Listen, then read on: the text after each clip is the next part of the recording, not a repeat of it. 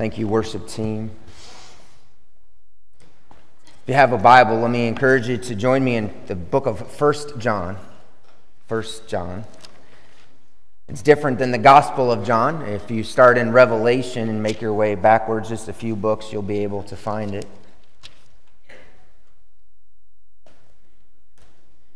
This past week, I had the opportunity to sit next to a man on an airplane. His name was Jeremy. I was actually tired and I didn't want to talk. I really just wanted to sit and put my head back and go to sleep. And this man just started a conversation. And so when people start a conversation with me on an airplane, or are willing to have a conversation with me on an airplane, I always look for an opportunity to share Christ with him.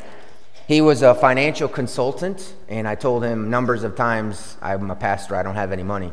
No, I'm just kidding. He's a financial consultant. He was telling me all about the things that he did and traveling. And when I mentioned that I'm a pastor, you know, that always changes things really quick.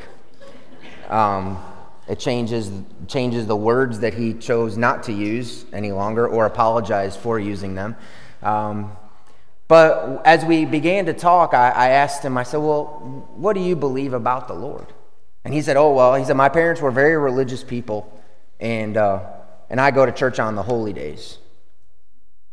And I said, okay, so what do you believe about God? He's like, well, I believe in God. And we couldn't get a whole lot further than the fact that he really had a belief in God. And it seemed to me like I kept trying to... Stephen's right behind you there, Mom. There's Bambi, though. Okay, sorry. It seemed like I couldn't get him to see, and I was trying to be very kind, of course, but when you believe in something, there should be a result in your life because of that belief. And so today I want to talk a little bit about the word belief, and we're going to be in the book of 1 John, and we've been here for a couple of weeks. If you've not been with us, and I know if it's been 2 weeks since I've preached, but I just want to give you just a little bit of a review. The book of 1 John was written by the same author as the Gospel of John, but they were written for two very different reasons. But the author tells us why he wrote. The Gospel of John was written so that people can know how to be saved. It was all about the conversion of sinners. And near the end of the Gospel, John actually writes this, but these are written that you may believe that Jesus is the Messiah, the Son of God, and that by believing you may have life in his name. Notice the word believe, that Jesus is the Messiah, the Son of God, and that by believing you may have life in his name. But he wrote the letter of 1 John for a different reason. It was not about how to be saved, it was how to know you are saved. And he says this in 1 John chapter 5, verse 13. He says, I write these things to you who believe in the name of the Son of God, so that you may know that you have eternal life. So the Gospel of John is how you can be saved. The letter of 1 John is how you can know you are saved. But both of the verses, you'll notice even in 1 John 13, 1 John 5, he says, I write these things to you who believe in the name of the Son of God.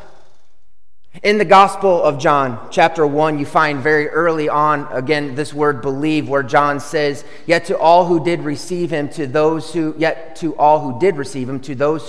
believed in his name, he gave the right to become children of God.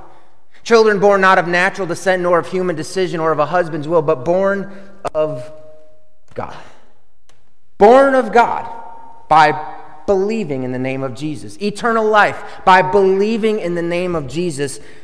But what does this word believe really mean? Because people believe in all sorts of things. My guess is if you have children, you're probably going to watch a movie of some sorts, like Polar Express, or even we were watching Elf last night, and near the end of Elf, he can't get the sleigh up. It can't get up because there was not enough belief in a man in a red suit. There's people who believe in fictitious characters like the Easter Bunny or Superman. There's people who believe the Washington football team are actually going to win. or the Cowboys, for that matter, right? There's some people who believe, they really believe this, that more money or a new job is going to bring them the happiness that they truly want. They believe that. There's people who believe that an affair or getting out of a marriage is the answer to finally getting what I want. When it comes to religion, there's many beliefs. There's people who believe that there are multiple gods. There's people who believe there is no God. There are people who believe that if they get in an airplane and crash into a building, that there will be 70 virgins awaiting them upon their death. They believe that. As Christians, however, we look at what the Word of God says, and it says if you believe in the name of the Son of God, you can receive eternal life and you can become a child of God. Yeah, how many people do we know that say, I believe in God and I believe Jesus is the Son of God? But you know, that kind of a belief is not a saving belief, because that actually puts you on the same plane as a demon. I find these such strange verses, but in James chapter 2, James says, you believe that there is one God? Good. Even the demons believe that and shudder. So hey, a belief in God is not really all that impressive. The demons believe that. In Luke chapter 4, Jesus was healing many people, including casting out demons. And in verse 41, we read, moreover, demons came out of many people shouting, you are the Son of God. So they knew who he was. But he rebuked them and would not allow them to speak because they knew he was the Messiah. But these demons, they believed that Jesus was the Son of God and that he was the Messiah, but having a belief of who Jesus is not saving belief. Even seeing Jesus as Lord is not enough.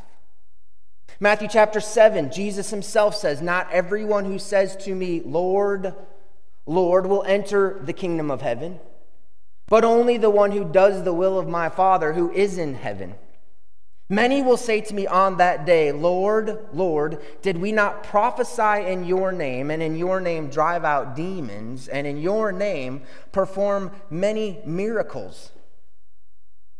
Your head should explode, right? Because it says if you believe in the name of the Son of God, you shall be. And Jesus says, no, you called me Lord, and you did things in my name, and I don't know you.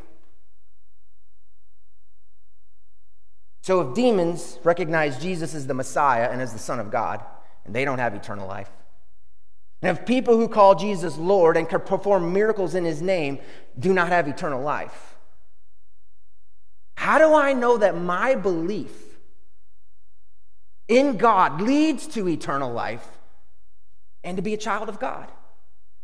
And that is exactly why the book of 1 John was written, for people who are wondering, because John did not want people to have to worry or to wonder or to fret. Am I truly a child of God? He wanted people to know that they know.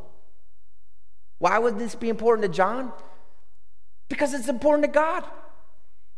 What father doesn't want his children to find security in knowing they are being cared for, loved, and secure? I remember being a child at the zoo. I was looking at the animals, but it was every couple of seconds, maybe more like every couple minutes, I don't know, but I would always be enjoying myself and then look to see where my mom and dad were, or my brother or sister, or somebody I knew, and that meant I could go back to enjoying what I was doing. But the moment, and I remember we were in the monkey house. She says this is so clear as day. We were in the monkey house, and I, for some reason, liked monkeys. especially when they started, like chasing each other. And I remember being mesmerized by these monkeys, and then all of a sudden looking to my left where my mom and dad should have been, or my brothers or sisters, and nobody was there. And immediately, I didn't care about the monkeys anymore. My heart started pounding, and I started running, and they were in the next room over. Not worried about Brian one bit. I think they were trying to leave me, actually. But as soon as I got to my mom and dad, I could stop worrying, and I could enjoy where I was again. That's what God wants us as Christians, how He wants us to live. To know that no matter what is taking place around us in this world in front of us, as long as we know we are His children, we are secure in the hands of a Father who is eternal and who loves us and who cares for us and who will walk with us even through the darkest valleys of the shadow of death. We don't have to fear because He's with us. That's what John was wanting to provide. And I think it's so helpful because I know for myself, there were many times growing up, I'd be at a camp service or at a revival service. And as a teenager, especially as a young teenager, I remember hearing them preach about salvation or preach about hell. And they would give an invitation, and I would sit in my seat or I would be standing at my chair. And here's what I would do. Forgive me if you think I'm an idiot, but forgive me. But here's what I would do. I would stand there and I would say, Jesus, I know I prayed to you before. If I really didn't mean it back then, I really mean it this time. I believe, would you save me? I saw many, many friends, and then even as a youth pastor, saw many teenagers who had grown up in church much of their life, and they would go to a camp or a revival service, and a preacher would preach on salvation, and an invitation would be given, and some would come down, and they'd be crying. And I remember talking with them or seeing my friends and having someone walk up and say, "What's the matter?" I said, "I just don't know if I'm really saved or not." And you know what we would typically do, and forgive me again, I know this is not the right way, but what we would typically do is go right back through the verses they already know and through a prayer that they had already prayed.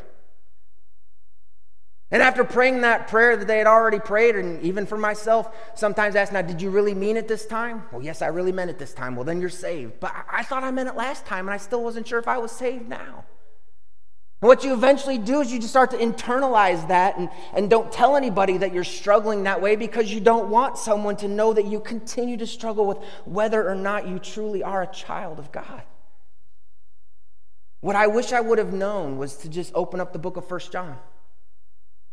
Because the book of 1 John was written so that you can know that you have eternal life. But what John does not do is go back to, well, did you pray a prayer? What John does not go back to is do you remember that moment you walked an aisle? John asks questions like, does God show you your sin? If God shows you your sin, that's a chance you're a child of God. I'm not saying it is, but it's a part of a proof. Do you confess your sin and repent when God shows you your sin? Now that's the next step. God shows you your sin. Now what do you do with it when God shows you your sin? Do you confess it and desire to repent? Because that is, again, a good proof that you are a child of God. And once you see your sin and confess and repent your sin, do you desire to follow the laws, the rules, the word of God? Do you want to follow the commands of God? This is what John asks. Because that's a good proof that you would have the assurance of salvation. Do you love people who don't love you? That's how Jesus lived, and that's how his children should live. You see, what you don't find as the assurance of salvation in the book of John isn't is any kind of a prayer, any kind of a walking an aisle, or even getting baptized. And I don't want to discount those moments. They're huge in my life. I could take you to the place where I prayed a prayer. I could remember it was on July 4th when I got baptized. Those were huge moments in my life. But when John seeks to bring assurance to believers that they truly are children of God, he does not return to past belief, but to present obedience. How do you become a child of God? Believe. And we could go all throughout the New Testament just over and over and over and over to show you, you believe in Jesus to become a child of God. But in the book of 1 John, what you do not find is belief as a proof that you are a child of God. And he uses three characteristics of God to bring assurance. In the book of 1 John, he says, God is life. And basically, what John is trying to get across is if you don't have God, you don't have life. God is life. So if you don't have God, you don't have eternal life. But then God is light. And if you walk in darkness, if you live a life walking in the ways of darkness, you do not have God, because God is light and light overcomes the darkness. But he also says God is love, and this is so vital. Because when God shows us our sin, what's the first thing we do? Well, we want to recoil, just like Adam and Eve. We want to hide from God because we don't want to go to a holy God with our sin. But here's the thing, God is love. He sent Jesus to die for our sins so that we can take our sins to him, knowing he's already forgiven them if we believe. Man. So John is just going to use these beautiful moments of God is life and God is light and God is love to try to bring believers the assurance that they truly are the Son of God. And 2 Sundays ago, we were in 1 John chapter number 1, and we were looking at light. And I just want to reread these verses together with you about how the light of God exposes our sin, but then how the love of God allows us to bring our sin to him. It says in 1 John chapter 1, verse 5, this is the message we have heard from him and declare to you. God is light. In him there is no darkness at all. If we claim to have fellowship with him and yet walk in the darkness, we lie and do not live out the truth. But if we walk in the light, as he is in the light, we have fellowship with one another, and the blood of Jesus, his Son, purifies us from all sin. God is light. If you walk with God in the light will show you your sin. But if you know that God is love, that does not have to scare you. Because verse 9 says, if we confess our sins, he is faithful and just to forgive us our sins and to cleanse us or to purify us from all unrighteousness. That is the love of our God. And John was writing this because there were false teachers. False teachers who are coming into the church to say it didn't matter how you live. Go ahead, as long as you can do whatever you want to, it doesn't matter. God is a spirit. And John is saying that's a lie. Don't believe that. If you don't walk in the light, you do not have life. And then he goes on in chapter 2. We didn't get here last time, but chapter 2, verse number 1, the love of God comes in where we see Jesus. John says, my dear children, I write this to you so that you will not sin. We're not supposed to sin, right? But if anybody does sin, sounds like me. If anybody does sin, we have an advocate with the Father, Jesus Christ, the righteous one. He is the atoning sacrifice for our sins, and not only for ours, but also for the sins of the whole world. Oh, yes. So here's the message.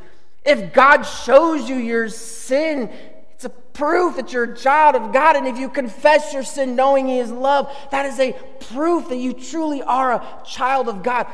But how do we become a child of God? And today I want to add a little bit of tension. Maybe something you've thought of before.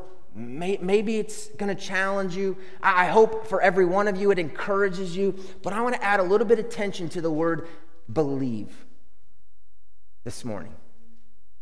Believe. Jesus often teaches with tension, or what's called a paradox. Jesus says that the way to find your life is lose it. He says that it is through giving we receive. And the Prince of Peace brings a sword of division. These paradoxes that Jesus uses, but what we have to do is we have to hold both of them in tension. We can't come to one end of the spectrum and hold on to this end without keeping the other end of the spectrum tight. We have to hold together to both, otherwise we can distort them. Well, for example, if you take the presence of God, is God everywhere? Is God everywhere? Yeah, we believe God is everywhere. Is God with you? How can God be with you if he's everywhere?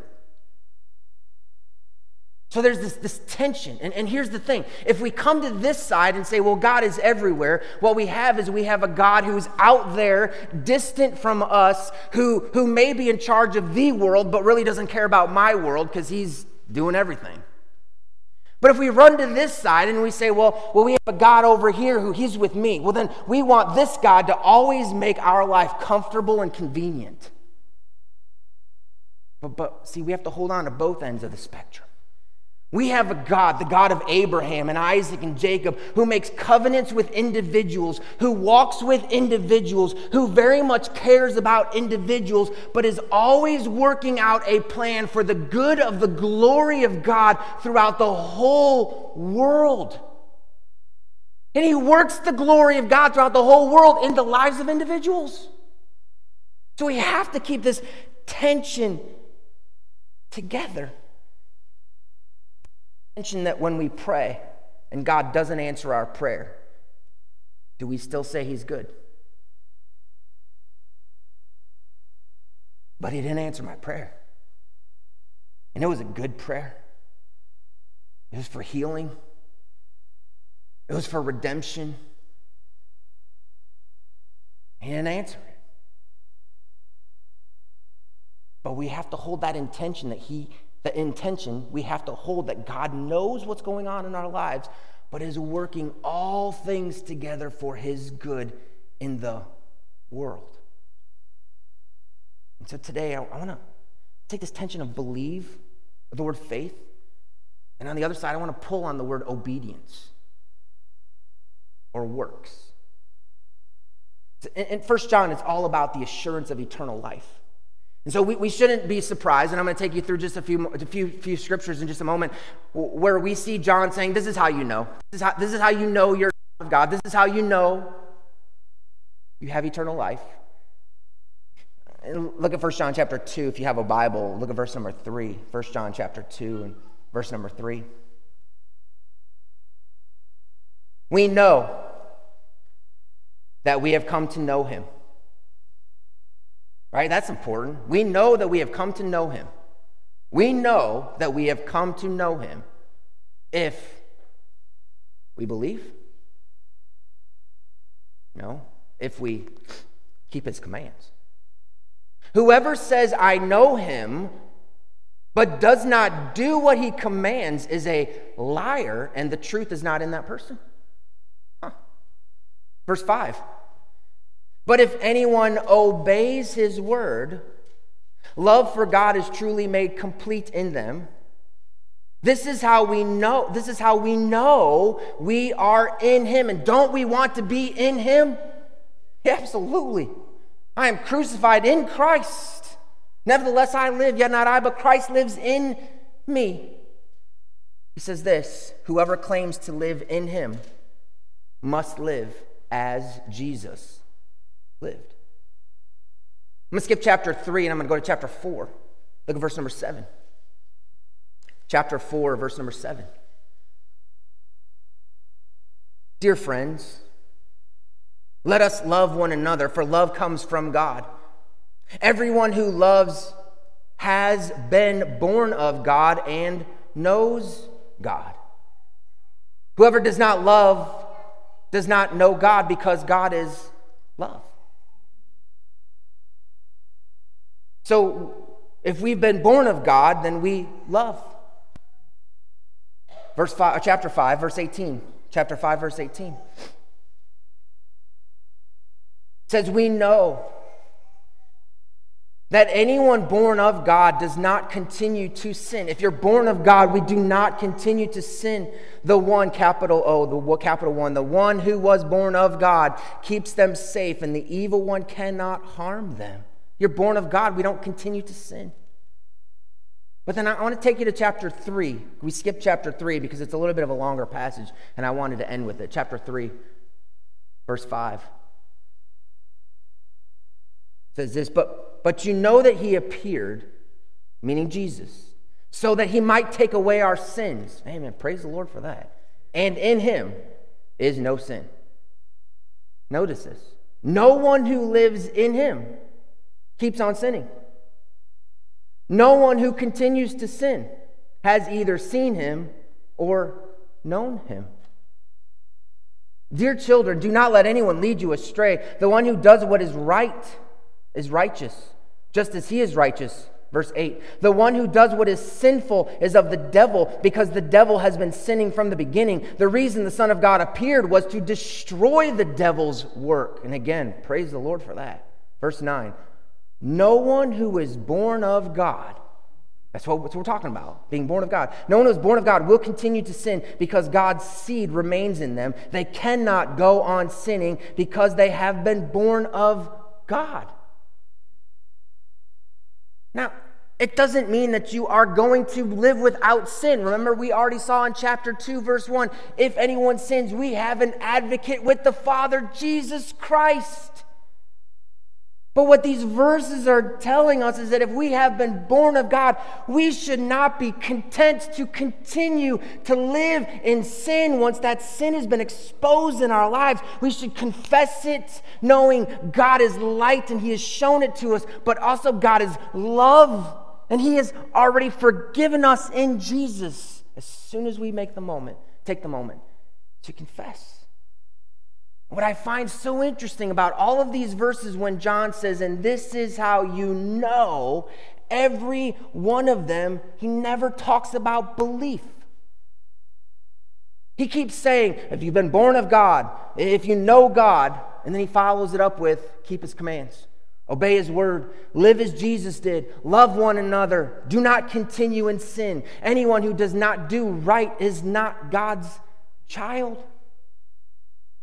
And over, you see that a saving faith, a belief that we want, a belief that provides eternal life, a belief that allows us to become a child of God, that belief always results in a selfless or a surrendered life of a believer. Selfless, surrendered. Billy Graham made this statement. Faith that saves has one distinguishing quality. Saving faith is a faith that produces obedience. It is a faith that brings about a way of life. And here's where I go back to this man that said, I believe in God, a belief that doesn't change anything about my life. Is that really a saving belief in God? Martin Luther made this statement, we're saved by faith alone. But the faith that saves is never alone. Meaning, we're saved by faith, but we never find faith by itself. We always find faith being worked out in the life of a true believer. So I know that our time is short, and I have three things I want to share. The first and the last one are very, very short. I want to spend a little time on the second one, but 3 thoughts about a saving faith. First, a belief that saves results in a relationship with Jesus Christ. A belief that saves results in a relationship with Jesus Christ. Earlier, we saw these verses from John that talk about how it is, if we believe, we become children of God. If we believe, we can receive life in his name. But as we've gone over the last couple of weeks, if you've been here, Jesus says something in John chapter 17 about eternal life that changes everything. Eternal life is not about living forever. Jesus says in John chapter 17, verse 3, eternal life is knowing, it's a relationship, is knowing God the Father and knowing Jesus Christ the Son. That is what eternal life is. Eternal life is not just a moment when I die, I get to go to heaven. Eternal life is an ongoing relationship that is taking place right now. Which makes me want to ask you, do you believe in God in a way that has brought you into a relationship with Jesus Christ? Not a one-day relationship with Jesus Christ when you die, but an ongoing relationship today with Jesus Christ. See, a man can get married and spend all of his time with other women, flirting, talking, sharing with them, and then come back home to get what he wants from his wife, only to leave again and spend his time far away from her. And I think many people who think they believe in God, they have a belief that God exists, but so do the demons. But there is no relationship with not just God the Father, but God the Son, Jesus Christ. And what I think is so amazing about this relationship with Jesus is that it's not like we're stepbrothers. Like he has to give his stuff. I'm coming into his home and he has to share. No, he gives me his righteousness. He gives me his riches. He gives me a relationship with his Father. He gives that all to me. All I do is believe. It's amazing. But this belief in God should lead us to an ongoing relationship with Jesus Christ, which does two things, right? If you have a relationship with Jesus Christ, an ongoing relationship with Jesus Christ, it should bring assurance to you that you are a child of God. That's great news. That should bring great assurance to your heart. When things go wrong this week, hey, I'm a child of God. My Father is in control. But if you believe in God and you do not have a relationship with Jesus Christ, you may want to check to see if you have saving belief. Secondly, a belief that saves results in an obedience to Jesus Christ. I'm going to spend a little bit more time here. I was in my devotions this past week. I was in the book of Hebrews and then ending into the book of James. And of course, everything that we've been studying in 1 John is in my mind as I'm reading through Hebrews and then into the book of James. And James is a tough book. Martin Luther, the man who said, saving faith is never alone. I just lost it. What did he say? Sorry. We are saved by faith alone, but the faith that saves is never alone. The man that said that, Martin Luther, he was actually opposed to the book of James being taught in schools. Because the book of James barely mentions Christ. It's heavy on works. And Martin Luther, of course, is coming out of the Catholic Church, which is heavy on works as well as a part of salvation. So he did not like the book of James himself, but James displays a relationship between faith and works that is a concern if you don't understand the whole. I just want to show you one illustration. All the way back in Genesis chapter 15, God comes to Abraham and he makes a covenant with him.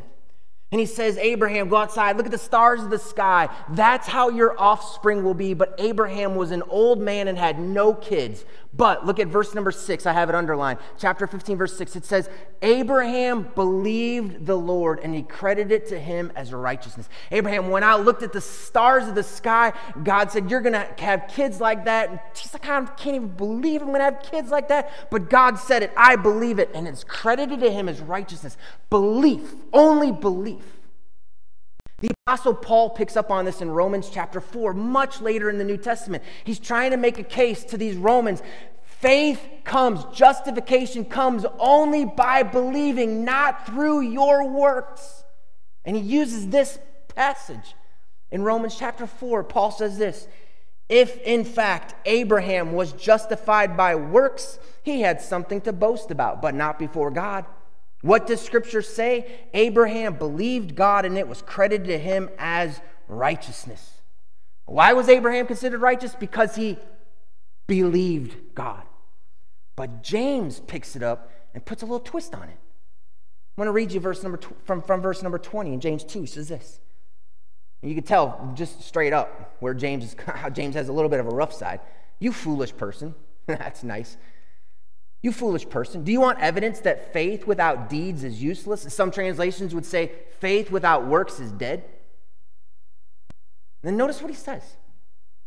Was not our father Abraham considered righteous? Now, what did we just hear? For believing in God, right? But James says, was not our father Abraham considered righteous for what he did when he offered his son Isaac on the altar? You see that his faith and his actions were working together, and his faith was made complete by what he did. And the scripture was fulfilled that says, Abraham believed God, and it was credited to him as righteousness, and he was called God's friend. You see that a person is considered righteous by what they do and not faith alone?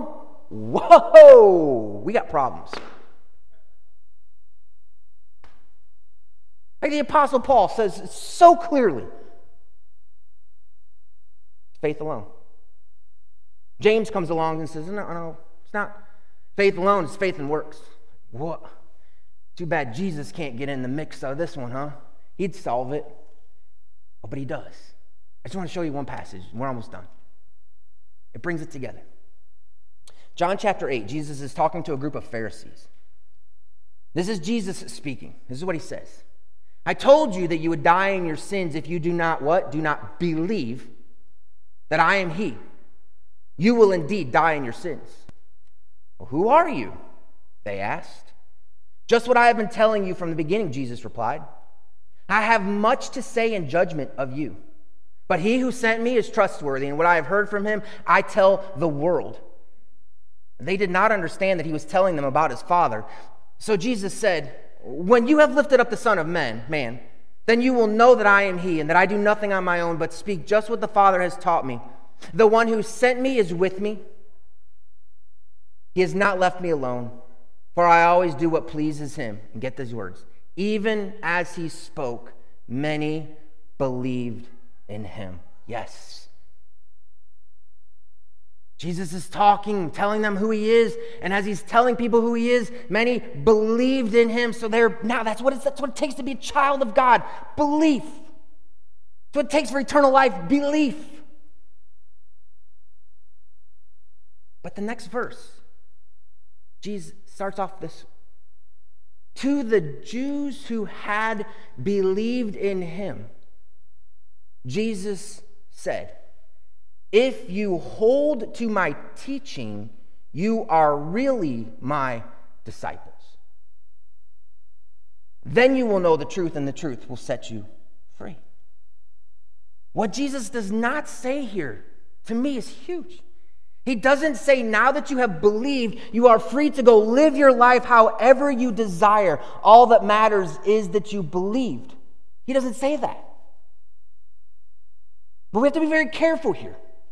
Because what I don't want to do is provide someone with a false sense of assurance that it takes a moment of belief, and then you can go live your life however you want to. It doesn't matter. Nothing matters after that. That's a false sense of assurance. But neither do I want to provide anybody with this false sense of salvation that you earn your salvation through works. That is not true. You are saved by faith alone.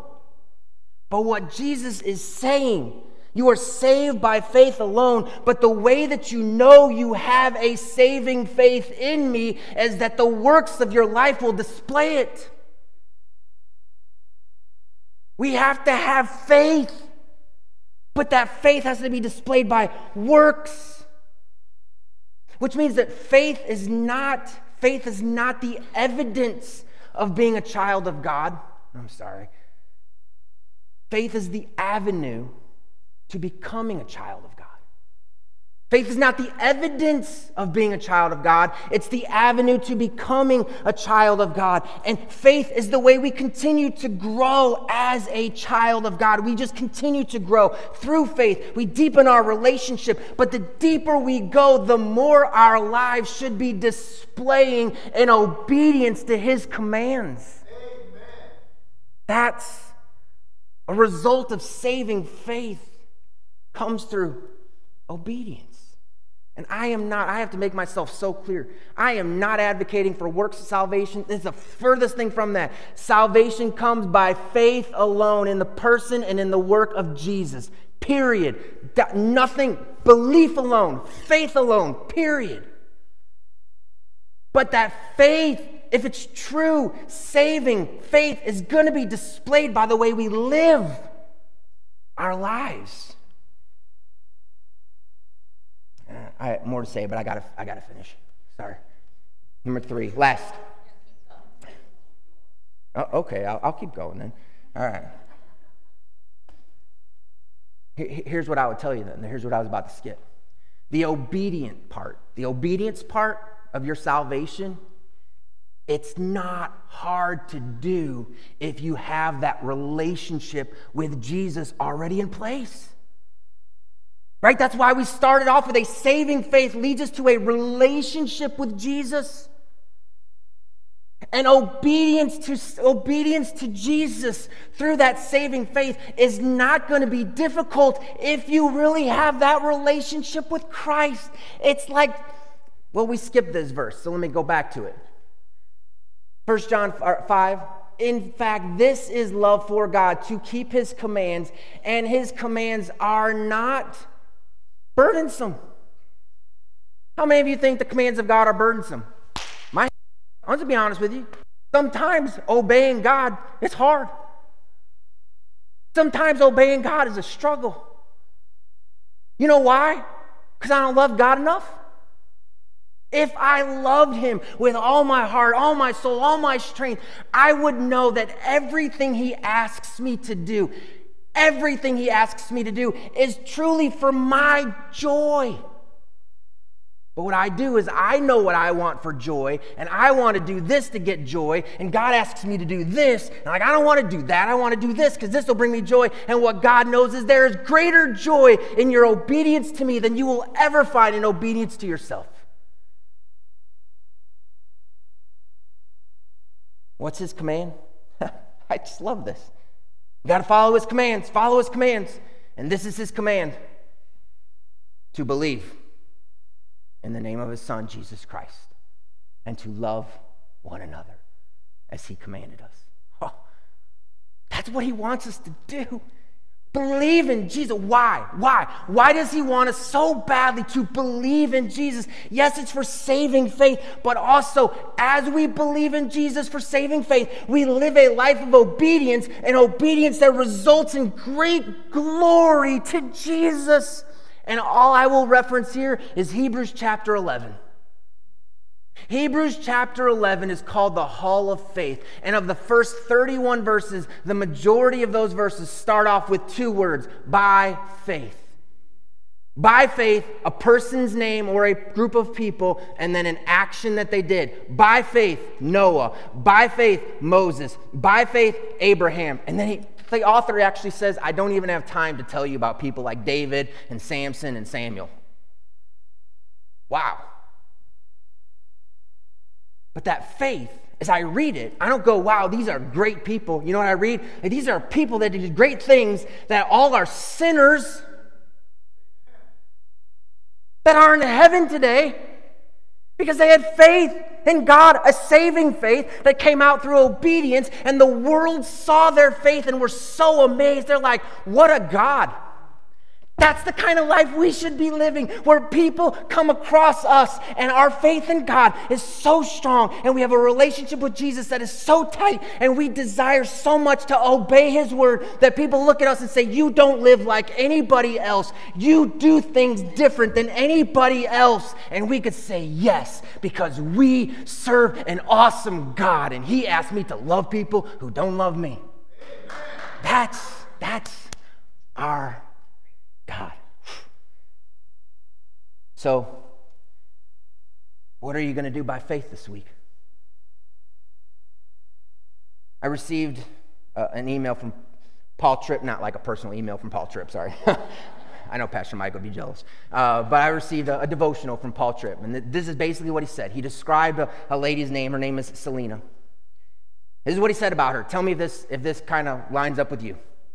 Selena loved the gospel, never missed her morning devotional reading, and had Alexa belting Christian music throughout her house all day long. If the doors of her church building were open, she was there. If a Christian conference or concert came to her city, she'd probably go. On the surface, everything looked fine with Selena, but Selena lived in constant fear. Somehow the big transforming gospel that she consumed every day hadn't freed her from the perpetual real world bondage to fear. Selena lived with a gap, and here's where I think many Christians live. She lived with a gap between the doctrine she said she believed and the way she actually lived her life. The dichotomy became a workroom for the enemy.